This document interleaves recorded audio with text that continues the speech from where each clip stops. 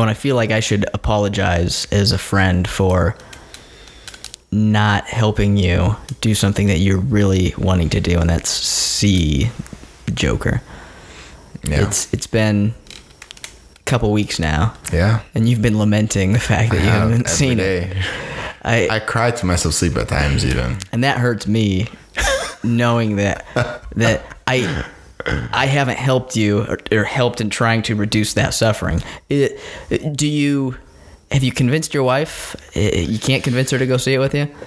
You know, it's easy for me to convince her to go if there's other people going.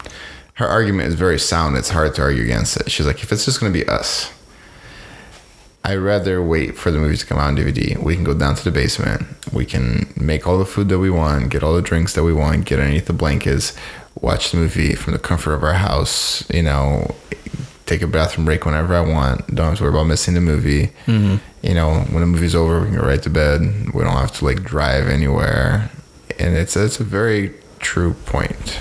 Have you read reviews? Have you been doing everything you could to scratch that itch to see the movie? Or no, everybody said it's been a great movie, and I left it at that. All right. Well, it's probably going to be out of theaters in the next week or two. So. Yeah, at this point, if I don't see it this weekend, I'll probably just wait for the DVD. See, that makes me sad, because that's like seeing a little kid who said, I'm going to be a doctor someday, and then someone says something, and he feels like he can't do that, and then he goes, yeah, that's okay. I won't be a doctor. I'm too stupid for that. And it's like, no. Well, I don't shooting for that. I don't think I'm too stupid for it. I think.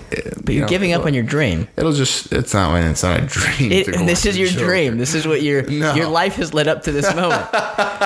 So that someday, the harder you laugh, Phoenix could make the Joker, and then I could go watch that Joker. That's what my life's led to. The theoretical creation of this movie. Okay, yeah. 30 years ago. I just think the harder you laugh, the more it's just masking a wailing inside you.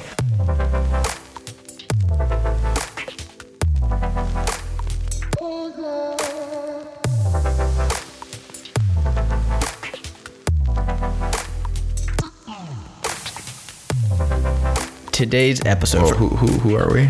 Okay, now you're jumping too fast into this. All right, yes, Mr. I live by the rules, and we have to say certain things right away. We are just Jiu-Jitsu. This is our podcast. Thank you for listening. You are. Good night. Now, I am Andrew Desimone, and my host is Croyler. We are on episode 40. We're brought to you again by Paul Elliott. Paul Elliott Winery. Who did decide to sponsor us? He did. All. Yeah. We should read that sponsorship agreement at the end of it, because I thought it was brilliant. I thought it was really nice of him to reach out. Well, Paul just gave us some conditions. He sent us a Facebook message. He backed out of flying anyone to see him in New York. But do you want to read the bullet, the highlights of that? Sure. So his agreement was, he's like, okay, if I want to be the sponsor, and then ... I'm assuming he meant like, these are my conditions. Condition A, no, I won't fly anybody out to you guys. Right. I wouldn't inflict that on someone else as if it's a prize. They just end up with broken wrists and a scarred psyche. I really don't understand this point. No, I think they would end up maybe with broken wrists, but not the scarred psyche, because while you would beat them down and just be cruel, they'd walk off the mat, and I'd like put a warm blanket over their shoulders and have a cup of cocoa, and I go, hey, although they couldn't hold the cocoa with their broken wrists, so I would help them drink the cocoa and be like, it's okay, buddy. Yeah. The last one was, I've heard how you treat other sponsors. I know this is just temporary at Andrew's whim. I'm going to need some kind of deathmatch early exit clause in there with Andrew as designated fighter. I think what he means is, like, if we were to end this sponsorship, you know, on our end of things, you'd have to fight him to the death. Okay, so a couple problems with that. One being, I would prefer to not. That's basically entering into a contract. It's like a blood oath with him, where I'm okay with that. Yeah, this is very low risk for you. It's kind of a low risk, medium reward for me. I mean, high risk, medium reward. I mean, he's like older than you, right? So by the time you get your black belt, did he say that? But a black belt, like waiting for me to get my black belt? No. Just if we end it early on our end, you have to fight him to the death. My point is if you wait 10 years to get your black belt, it might not be high risk. It might be like medium risk. Right. Well, in 10 years from now, he'll be what, like 84? Something like that. So, Paul, thank you for being open to being our sponsor. I'm taking you up on this. I'm considering you a sponsor from now on. In fact, I'm going to plug you in right now. You know, for those of you that don't know, Paul Elliott, he runs Simple BJJ online. He teaches out of ATT Watertown in northern New York, and he's one of these students of the art. You know, he's a black belt. I've known him for 4 or 5 years now, but he travels all the time to learn. You know, he's a pretty good source of knowledge, especially because he didn't get his black belt and stop trying to get better. Mm-hmm. So he's still looking, he's still thirsty for that knowledge. So anybody in the area should go out and visit him. And you'll be seeing him shortly. Yeah, I'll be there November 23rd. Yeah, I'll be there 22nd through 24th, I think. All right. So back to our very special episode of episode 40. I'm surprised we made it to 40 episodes. I thought we'd hit 20 and then run out. Well, I thought we'd hit 20 and then you would just let the fame go to your head and you'd like buy a Corvette and you drive it like hard and fast into like right off the edge of a cliff. And that's me. That's just your style. Right. Yeah, that's like a bright totally yellow me. Corvette. Yeah, that's me. That's not me. Red leather jacket. No, that's definitely not me. We made it to 40. I'm not sure if we'll get to 50, but here's hoping. Today's episode is going to be the start of a series. May not be every episode from here on out. It'll be kind of like BJJ Giants. We do one every once in a while. Yes, and it will be on passing. Guard passing. Not just passing. I don't know what that means, but guard passing. Well, I was thinking we could do some guard passing. We could do passing in soccer, passing in basketball, football. I'm only good at one of those. Well, it's okay because I have a couple. I have a football player, a basketball player that are going to be coming in here. Okay, guest speakers, got it. Guest speakers, yes. Yeah. And I want to hear you ask them questions because that would... I won't. All right, so if we're going to start this episode off, will be our intro to guard passing 101. It's like a college course. I'm going to pretend that I'm walking into my first college class, and you're the professor standing up at the top or at the front of the classroom, and I walk in, I have my laptop, I have my books. Someone knocked my books down in the hallway, so I'm a little shaken up, so I walk in the class, you're like, hey, what's wrong? I'm like, no, it's okay. I sit down, don't worry. You're going to plug headphones in and like fall asleep too?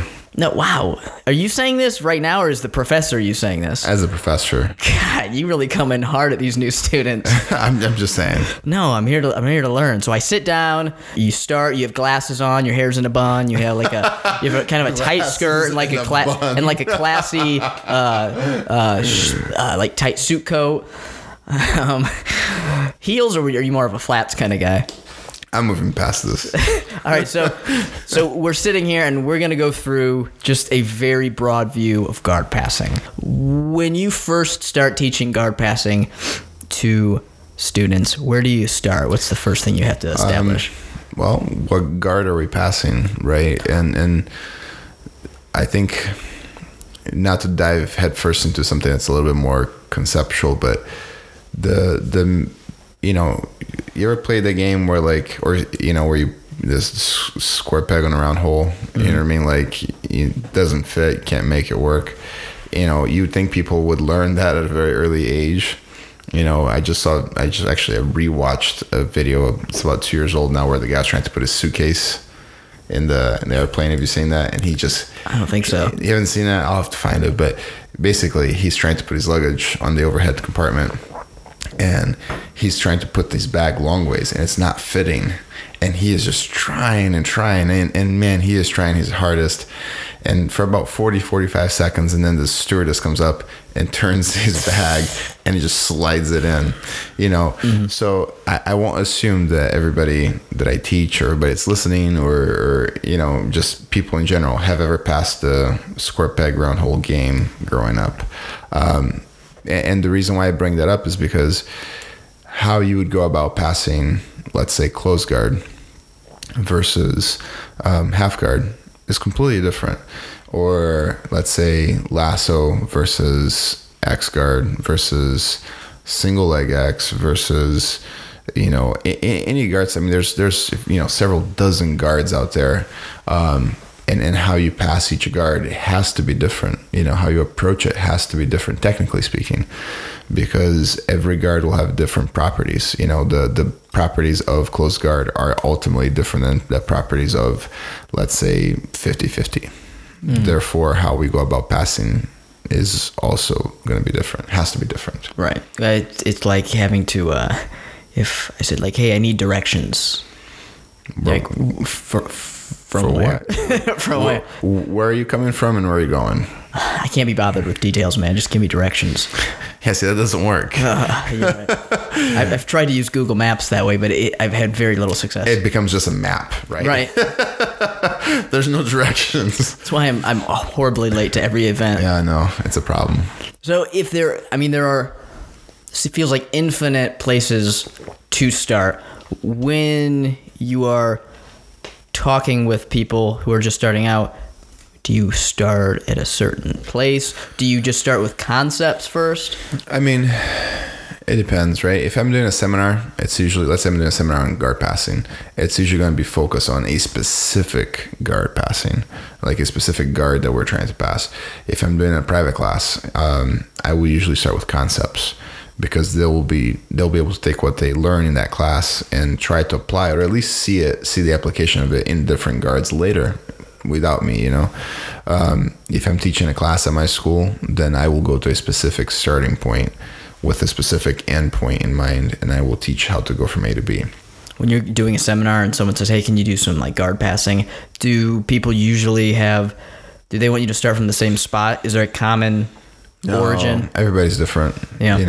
I think the older students tend to favor the more traditional guards, half, butterfly, closed, etc. The younger tend to focus more on inverted guard, tornado, deep half, shin on shin, 50-50, and so on.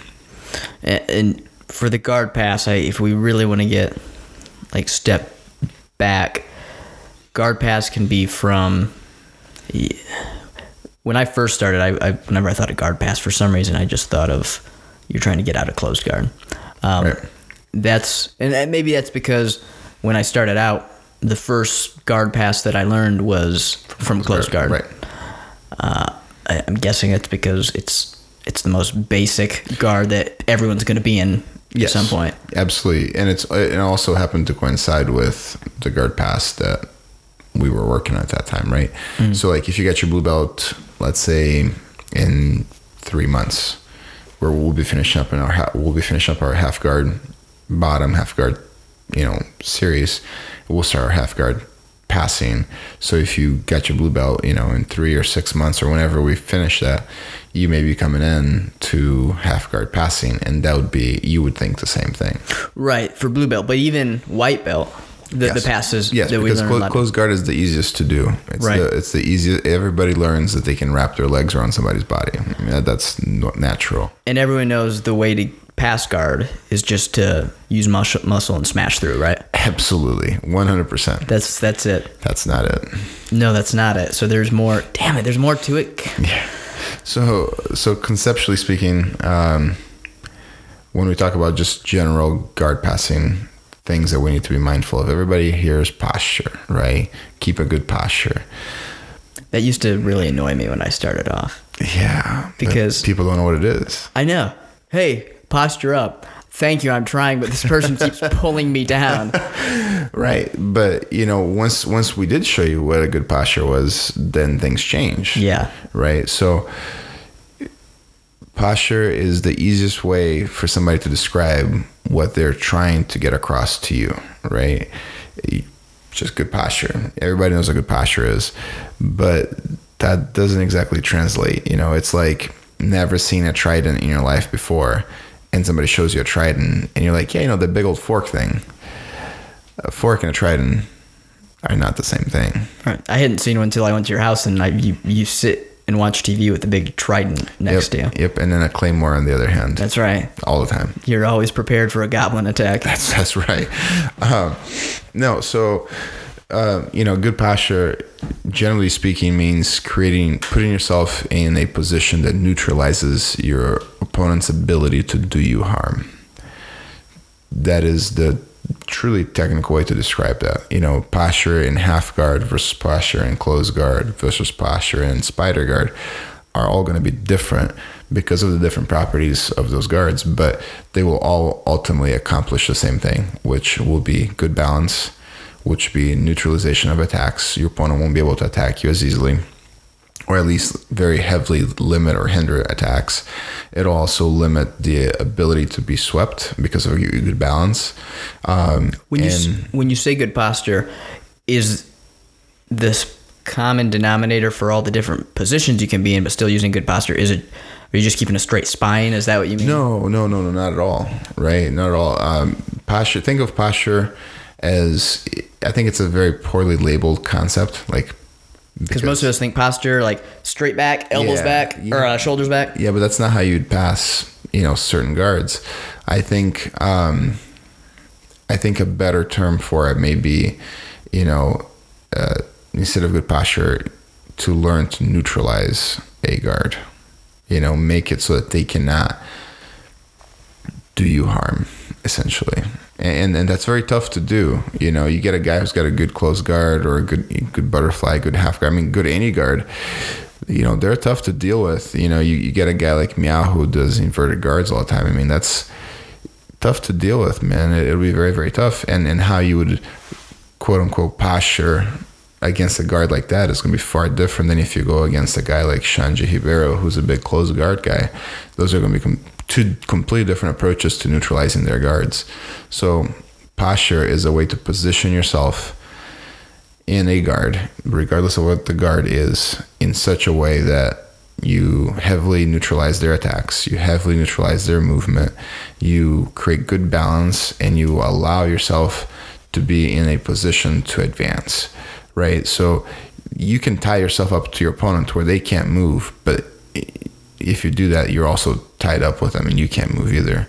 So good posture would be a way to neutralize them, but still retain your ability to move and advance.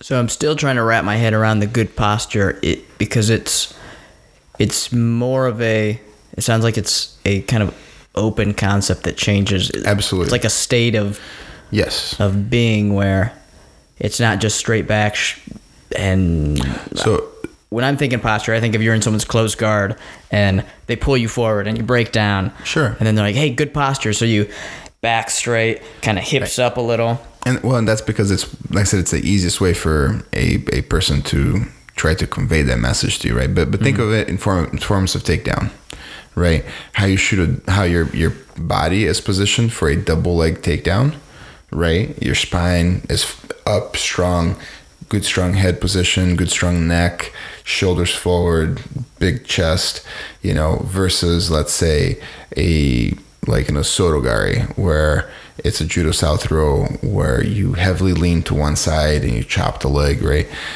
Osotogari, you're creating good posture by leaning forward, because osotogari is an even takedown, meaning how you set it up to do it to them, they can turn around and do it to you.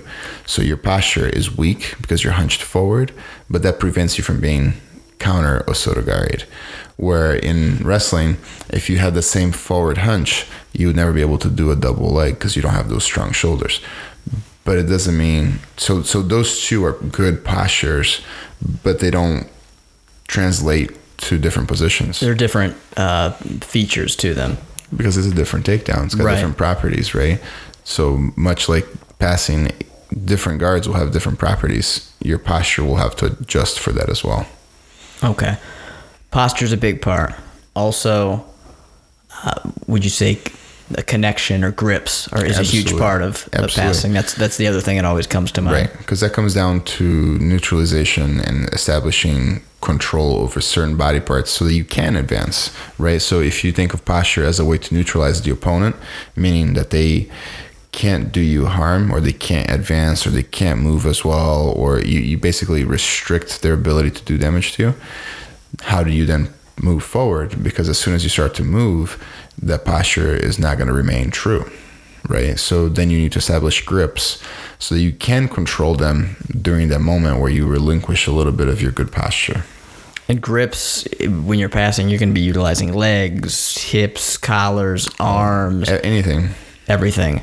Can you, as a person, if you're starting and you're like, man, I have weak grips, I can't really do much with these tiny little baby claws I have. You don't like that term for my hands, tiny little baby claws? No, I don't like that term. That's what I say when I hang out with a girl. I go, want to hold my tiny little baby claws? How'd that work out for you? Oh, I've been single for a while. So yeah, like grips as a new person, what do you do when you just have these grips that keep getting ripped off, and you don't even know where to grab because there's so many different areas. Well, and that comes down to that, right? So, once you realize what guard you're in and you realize what you need to do to neutralize the opponent, and you realize what you need to do to advance, then that'll determine which grips you need to achieve. So as far as the whole grips keep getting broken and, my hands are small or they're not strong enough or whatever, that is all very true. I mean, it can come down to where you just don't have sufficient grip power, right? You don't use your hands, you don't grip a lot of things, you don't pick things up, you may play video games, hands are weak, sure, but that'll build over time, right? You can obviously work it out to build that strength. That is a common trait in any form of grappling is a good strong grip. It's very, very important. But the other thing is like not knowing where to grip. That too comes with time and practice, because as you get better, you'll be able to identify your targets and what you need to hold on to and how you need to hold on to that. And as far as getting your grips broken, that is a like gigantic talking point in the jiu-jitsu community. Is if I break your grips in order to try to pass, isn't then your next move to then break my grips so that you can reestablish your grips, and then I break your grips and reestablish mine, and we play this game forever, right? So the idea then becomes not so much to flat out stop people from breaking your grips, although it is very, very helpful. It also comes down to learning to recycle a grip, meaning the grips I use to break your grip, I should be able to use those grips in order to achieve my next grip. That way it's not a zero-sum game. So you're not breaking the grip, resetting, getting a new grip. You can just break it and then move right to I should be able to break it and then use that grip I used to break your grip to advance to my next hand position, hand placement. Otherwise, it's a zero-sum game. I break your grip, you break my grip, and we play that game forever. Nobody advances. Or see episode 39, and then you just go for a wrist lock and you break a wrist. Well, that's another way, right? That's how I would do it. Another way to end that circle. Yeah. Rude. Grips also allow you to, I like to think of like steering. You direct the person's momentum. Yesterday at the gym, I was kind of just messing around, and I was rolling with someone, and I was standing up trying to pass their open guard, and I don't think you saw this because I feel like I would have gotten a comment. I just started running in circles, holding their legs, and they started laughing, and then I just stopped and threw it one way. Went the other. It's a very common form of passing. Yeah, and I did it like so blatant and like comically that I did it again, like thinking, oh, this is funny, and it worked like 3 times in a row. That is an approach to passing open guard. That is a real approach. Yeah, and it kind of hit home of you just well, there are 2 aspects. There's the grips, and then also just controlling the legs, which I think we'll hop to next when passing the guard. Yeah, so it wasn't so much that you steer them a certain way. It's more that you control them, and then as they try to keep up with the threat of you passing, the quick misdirection, they couldn't account for that in time. That's called movement passing, and probably the pioneer for that was Terere back in like the early 90s. He would pass people's guards by switching left and right, not by being faster than, although he did look faster than the guys he was going against, but because every time that they would finally get close to catching up with him, he just completely changed directions and people couldn't return in time because he knew when he was going to change directions, but they didn't. And it was simply just a changing of momentum, like juking back and forth. It was a lot of hip drops, hip switches, changing directions, like running to one side and then hopping to the other and things like that. And then that became very popular, and you see it in guys like Rafa Mendes and Guy Mendes, not Guy, sorry, Guy Mendes. You see it in the Meows when they were trying to pass in ADCC this year. Did a lot of hip switching, hip dropping. So it became very popular because it confuses the mind. So if you can control their legs long enough so that it's a struggle for them to keep up with you, and then you just suddenly and randomly change direction, they're going to overshoot. It's like when a little kid is pushing on you and you don't move, and all of a sudden not only do you move out of the way, but you yank them, like they will overcompensate, and it's hilarious. I don't think a lot of us have experience with doing that, but you... I plead the fifth. You didn't. That's the problem. You described how to do it, and you smiled lovingly while saying that. I would never do that. There's a reason that they don't let you do a kid class anymore. I mentioned another big part of passing is person's legs. That's really the biggest thing. Yeah, and it's something that I think someone who doesn't know a lot about jiu-jitsu, it seems like a weird thing to be the main point of passing someone's guard, because I've had people who will watch jiu-jitsu or even a UFC fight where a fighter is on their back with their legs up and the person's trying to pass their guard on their feet, and the uneducated person watching is just going, why doesn't he just like, why is he letting that guy's feet keep him away? Like that's something that like a kid would do to keep you away. Just why doesn't he just pass him? Like, well, that's the whole goal. That's the whole game. That's what he's trying to do. Right. Why doesn't he just do it? Just jump over him. It's not that easy. That easy, right? Yeah. Yeah. Jiu-jitsu teaches you to be leg centric. It's tough, man. Like that's the whole game. I think to me, like the biggest iconic difference between, let's say, Japanese jiu-jitsu or judo, and then like Brazilian jiu-jitsu and Gracie jiu-jitsu is the leg centrism. Where we're very heavily focused on using our legs to defend, to attack, to control, to create loss of control, and all the guards that come with it. Right, the whole point of jiu-jitsu is to be able to fight off your back. Well, we've become so good at it that clearing the legs have become a ginormous issue. Yeah, and we've all been with that person who feels like they're a fucking octopus from the waist down. Yeah. Because everywhere you move, you're like, okay, cleared it. And then you feel like something like right slide back in between. Yeah. You're like, no. Like, at one point, I feel like there have been times where I'm holding like two ankles and I start to pass, and then another one pops in. I'm like, all right, this doesn't make sense anymore. Right. What do you do with those people who are just so like dexterous with their legs? Man, that's tough. Besides break them. So like, I'll be honest. Anybody listening that doesn't believe me, like, you don't know what you're talking about.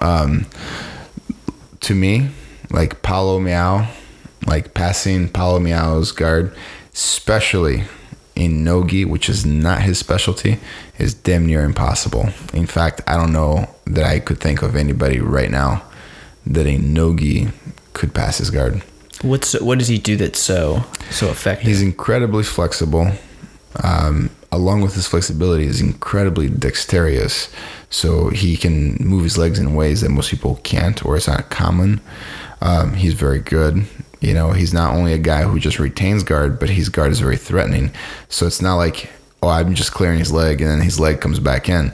No, it's like his leg is coming back in and I'm in trouble, in all these positions. Yeah, some guys, the legs not only are something to like keep you away, but they'll like start to, it's almost like they're a chimp where they'll like utilize their toes, Right. and you'll feel like a hook from like just a single toe that's like pulling you back. You're like, no. How are you doing this with your pinky toe? Right, and then it becomes a danger, and now they're trapping this and trapping that and locking this. I don't think anybody could pass his guard, and which is why the reason why a lot of people drop the leg locks on them is because they literally in no-gi they can't pass it. Then it becomes an issue because you can just about break their legs and they won't tap. So, I don't know anybody that could pass their guard in no-gi. Now you mentioned something that I want to ask about is people who can't pass guard. Mm-hmm. You said they'll just drop for a leg lock on those guys. Yep. Are leg locks used as a crutch a lot of times when someone can't pass guard? Yeah, absolutely, especially now. Yeah.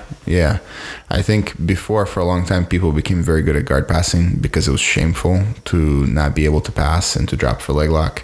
But now that leg locks are becoming not only more acceptable, but they're the current fad, people will lean on dropping to leg locks versus learning to pass the guard because they don't necessarily see the point. Why should I struggle to pass when I can just potentially get a submission? And has that changed the game of, like, let's say the Meow, where he had this incredible guard? You can't break his leg. Him in particular, you cannot break his leg. I mean, it's I've seen his foot and his legs bend weird ways. The rumors are he lets them break and he doesn't care.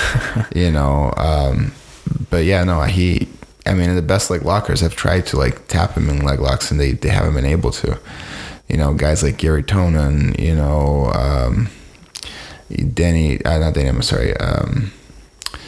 Nicky Ryan and a couple others. They can't do it. Their legs are just Gumby like that. In the gi, that changes a little bit because in the gi, like when you mentioned the grips to controlling the legs and stuff, in the gi, you can apply the concept of stapling where you strengthen yourself by gripping a certain way. And not only do you become stronger, you also create a pinning point, and then you can pass their guard. And in fact, I think their guard has been passed in the gi a couple of times in the last decade. Now, you perfectly mentioned something that we can transition to, pinning or controlling. Yeah. Would you consider pinning controlling the leg or the hips? Pinning is, to me, I call it stapling. Or stapling, yeah. Yeah, when you attach a body part to the mat, where not only they can't move away from the mat, but they can't move in the Y or X axis in relation to the floor. So they're not lifting on the Z plane and they're not moving in the Y or X plane. Are you stapling no-gi also? Absolutely. Okay. Although it is much harder to pull off since you don't have the gi. The gi is usually a very, very good tool for stapling, but you can do the same in no-gi. Stapling no-gi, is that then just you having to put pressure on the actual, let's say, like leg itself? Well, you learn to wedge and to shift weight. So instead of putting the weight on both of your feet, you might put the weight on one shin, as that shin is wedging and pinning a limb to the mat. Okay. And with stapling, is it as simple as just grab something, push it down, and then No. pass? So the idea with stapling is to push the cloth, right? So think of it like when you're in bed and you have the comforters on, and if somebody gets on top of you on top of the comforters and they just hold the comforters down, you can't move, right? And it's not that they're stronger than you. You just can't, because the blanket itself becomes a means to control you. It's a really weird analogy, but it explains it well. It works, doesn't it? It does. I feel like I've been in that situation before. No. I'm sorry to hear that. But stapling works by pushing the cloth. And if you push the cloth a certain way, then that becomes the blanket on somebody's leg or arm or shoulder, and you can control them, their hips, etc. Controlling the legs to controlling the hips. That's That's almost impossible to do. Why is that? To control someone's hips? Yeah. Oh yeah. Hips are incredibly tough. I'm not talking about like a lame, Joe Schmuck down the road. I'm talking about somebody who's trained. Stopping 100% nullifying hip mobility is almost impossible to do. So controlling the legs, is that kind of the consolation prize. Like, I can't control your hips, so I'll. Well, no. I mean, you should try to control the hips. I'm just saying that it's very rare that you can 100% stop all hip mobility.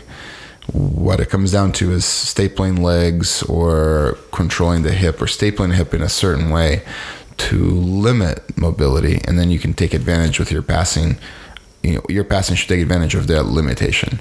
So if I pin your legs a certain way to where your hip can't come into me, then now I can go around your hip and not worry about you closing the distance, right? So I take advantage of that limitation, but very, very rarely will you see 100% hip, control. It's too tough. Okay. Those are some of the mechanics. I also wanted to touch on directions. Right. Passing, for me, my style, I enjoy trying to get around the guard, go around it. You're a movement passer for sure. Yeah. What do you mean when you say movement passer? You're controlling the hip and controlling limb movement. Yeah. Sorry. You're controlling the opponent's hip mobility and the opponent's hip leg movement and arm movement. Basically, you control the opponent's movement through better angling because of your movement.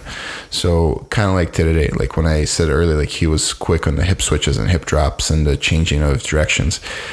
That is something that I think you do, and you do well, and people can't keep up, or they get confused, or they just lag behind just enough for you to clear their legs. Okay. That's my style, but there's also the style of kind of just going right through the center. Right. That, at first I thought brute force, but it's not necessarily that, because you can kind of just slice your way. So, like, on one extreme you have movement passing. Mm-hmm. On the other extreme you have smash passing. That's where somebody uses their weight and they try to just essentially crush somebody's limbs and walk through them. So you're going, instead of around the legs, you're just going right through. Yeah. So like think of like let's say where you may try to change directions on somebody who's smash passing is going to look to just maybe hug your legs really tight and then throw all their weight on it, so then you cannot move your legs, and then they can inchworm their way up. So a smash pass isn't necessarily going through the center. It's just... It could be, but it doesn't have to be. It's not just that. Right. Okay. It becomes, if you think of one as movement, think of the other as pressure-based. Do you get small guys who are smash passers? Absolutely. Yeah. Hoyler is a smash passer.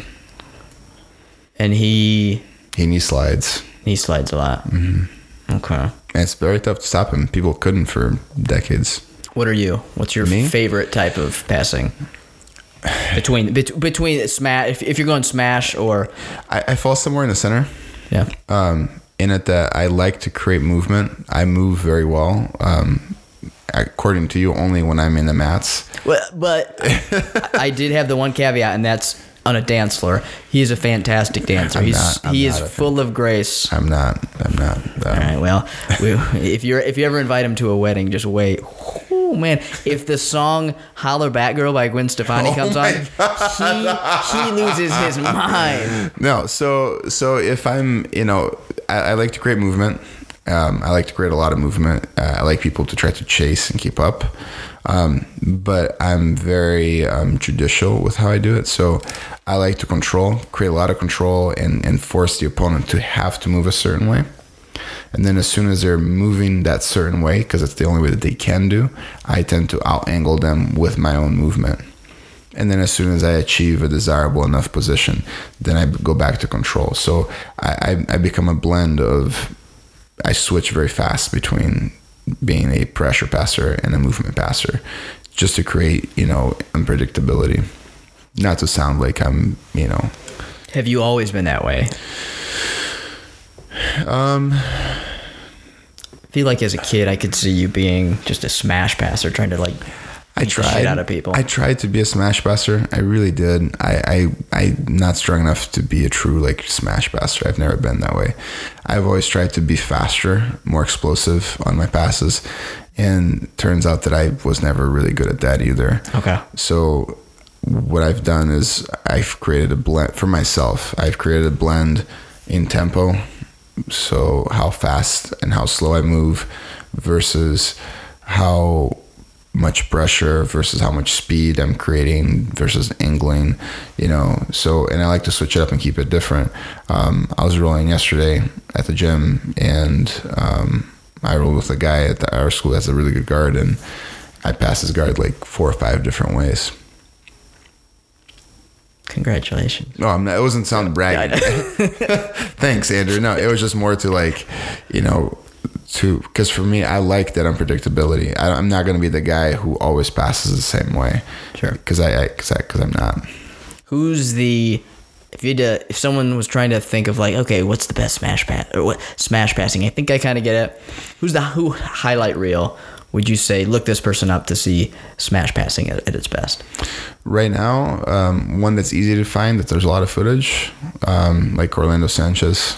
I don't think he's the best guard passer by any stretch of the imagination, and it's no knock on him, but there's thousands of great guard passers, and at the highest level, kind of where Orlando's at, there might be 50, 60 people that might be better than him. So that's still pretty impressive rank. But Orlando, there's just a ton of footage on him because he's a character and you can find him. But he's a very, very good smash passer. And I think he passed just about everybody's guard at ADCC this year. Other guys that are good pressure passing, Xande Ribeiro. You look at guys like Lucas Lepre, very, very good smash passer. Even though he doesn't look like he's smashing, he very, very much smash. And I think to me, Lucas Lepre is the most underrated smash passer in the game. Like, he doesn't look like he's smashing you, but these guys can't move.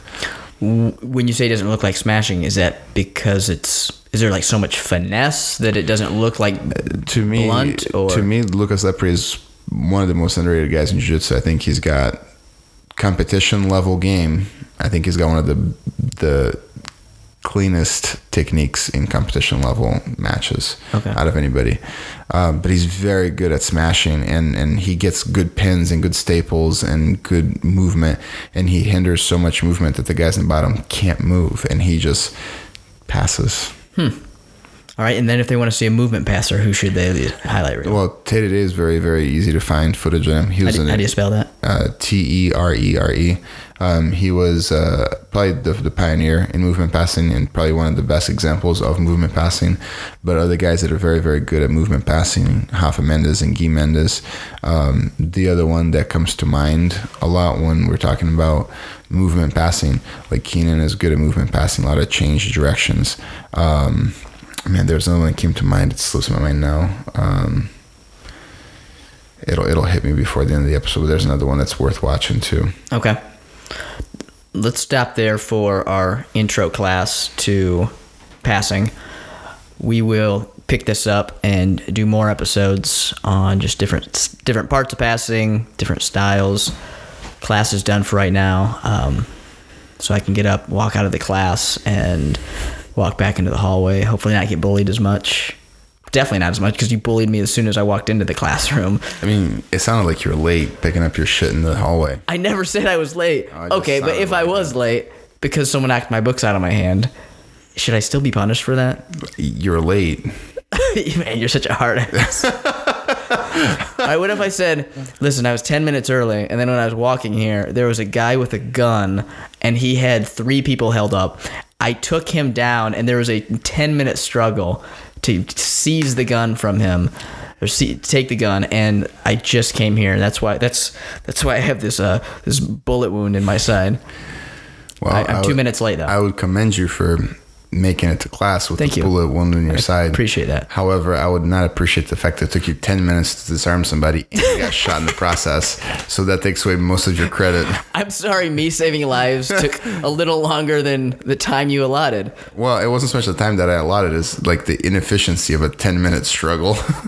It's one of those like movie things where I knocked the gun out of his hand and it fell down. John and we Wick both fight scenes aren't 10 minutes long. I'm sorry, I'm not John Wick. Man, you have high standards. I'm glad you're not my teacher. Oh shit! I have very high standards. That's part of the problem. All right, let's do a listener email. Leandro Lowe. That's the other guard passer. That's great movement passer. Oh, okay. So Leandro Lo is not a very good smash passer, and anytime that he's forced to smash pass, he fails. However, anytime that he can create movement, it's almost impossible to stop him, especially pre-Jesus Leandro Lo. Pre-Jesus, you said? Yeah, like circa 2012. What's pre-Jesus? Just look up Leandro Lo 2012 and then Leandro Lo now, and you'll see the difference Jesus made in his life. Okay. All right. Did he look like Jesus? That's just... All right. Just look it up. Or he just got super religious and he's like, I just can't do this anymore. No, he's still competing. All right, we're gonna open the listener mailbag. Listener mailbag. You send us a letter and we open it. Where did they send it to? Send it to P.O. Box 15783 217 86545 S21. I like how you kept that with a straight face. Now, how did they really get it to us? They can send it to justjujitsupodcast@gmail.com. That's justjujitsupodcast@gmail.com. All right. Could I do like ads? Do you like my ad voice? No. No? Wow, I thought I nailed that. You're better with the jingles, I think. Okay, all right. I mean, unless the ad is a jingle, but whatever. If you have a question, just send it to our email address. We'll do the rest. That was better. Better? Okay. All right, this one is from Jason. I see you nodding in my peripheral.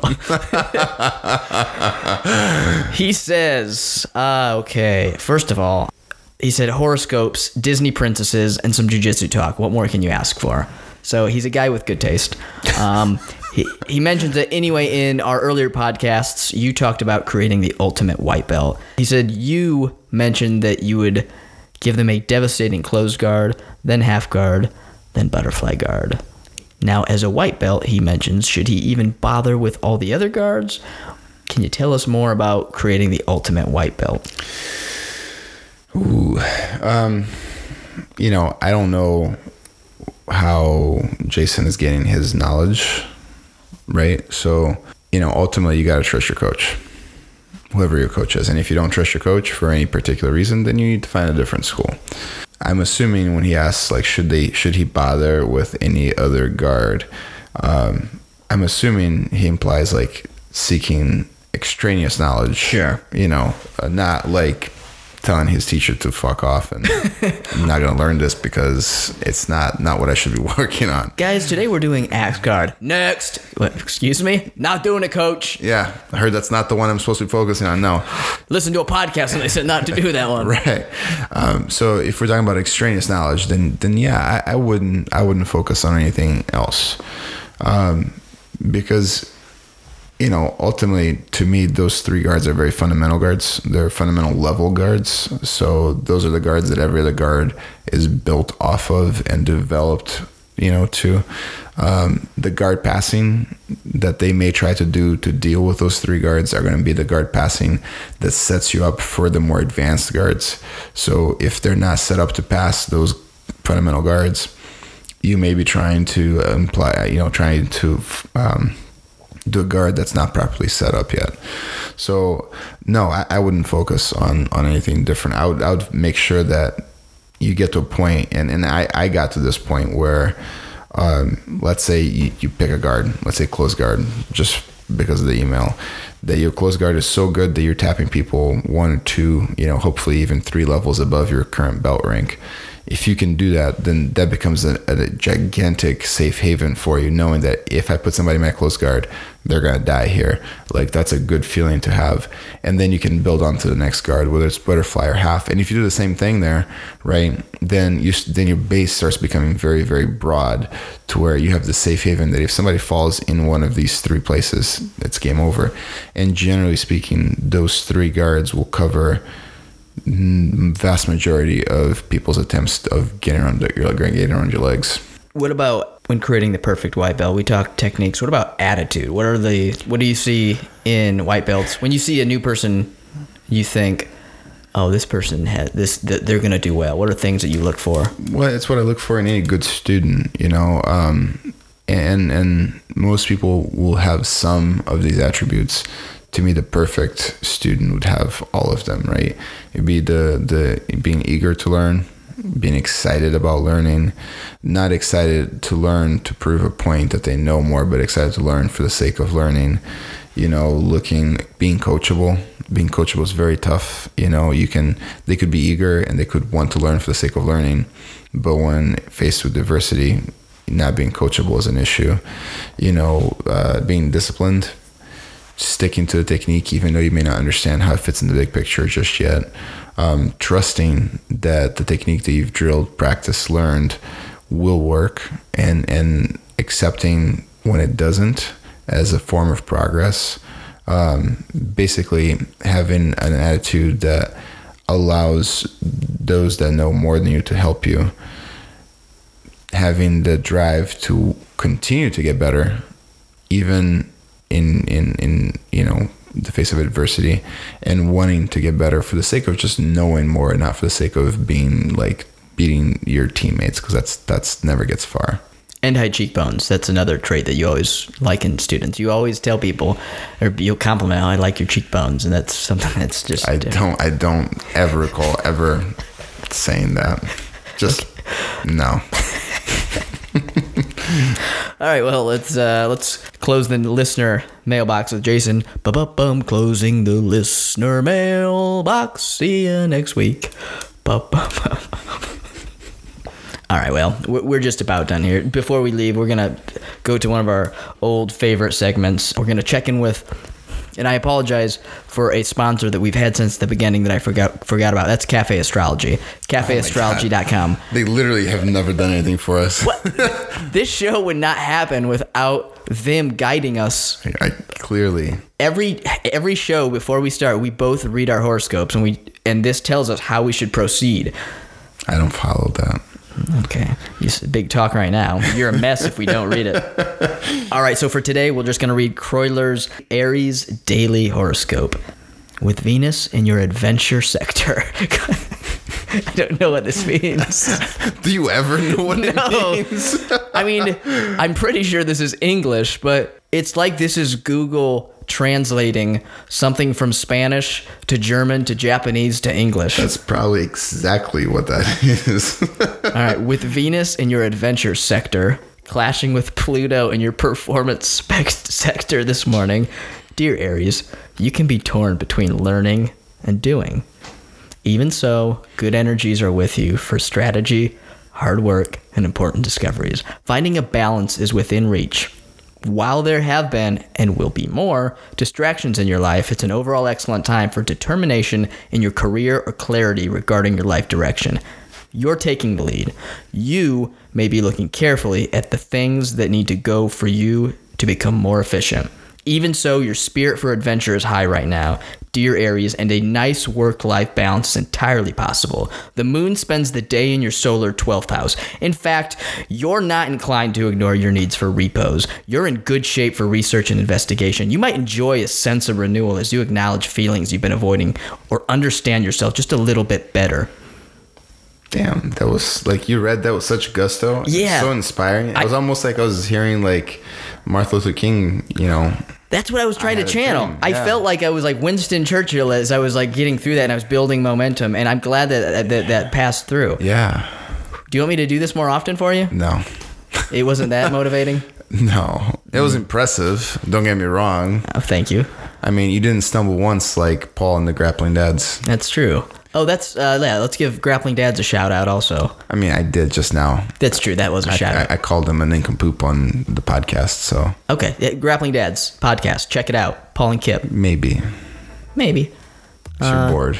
Yeah. First, check out Cafe Astrology, then Paul and Kip. Yeah. All right, guys. That's it for this week. Thank you for listening. We'll see you next week.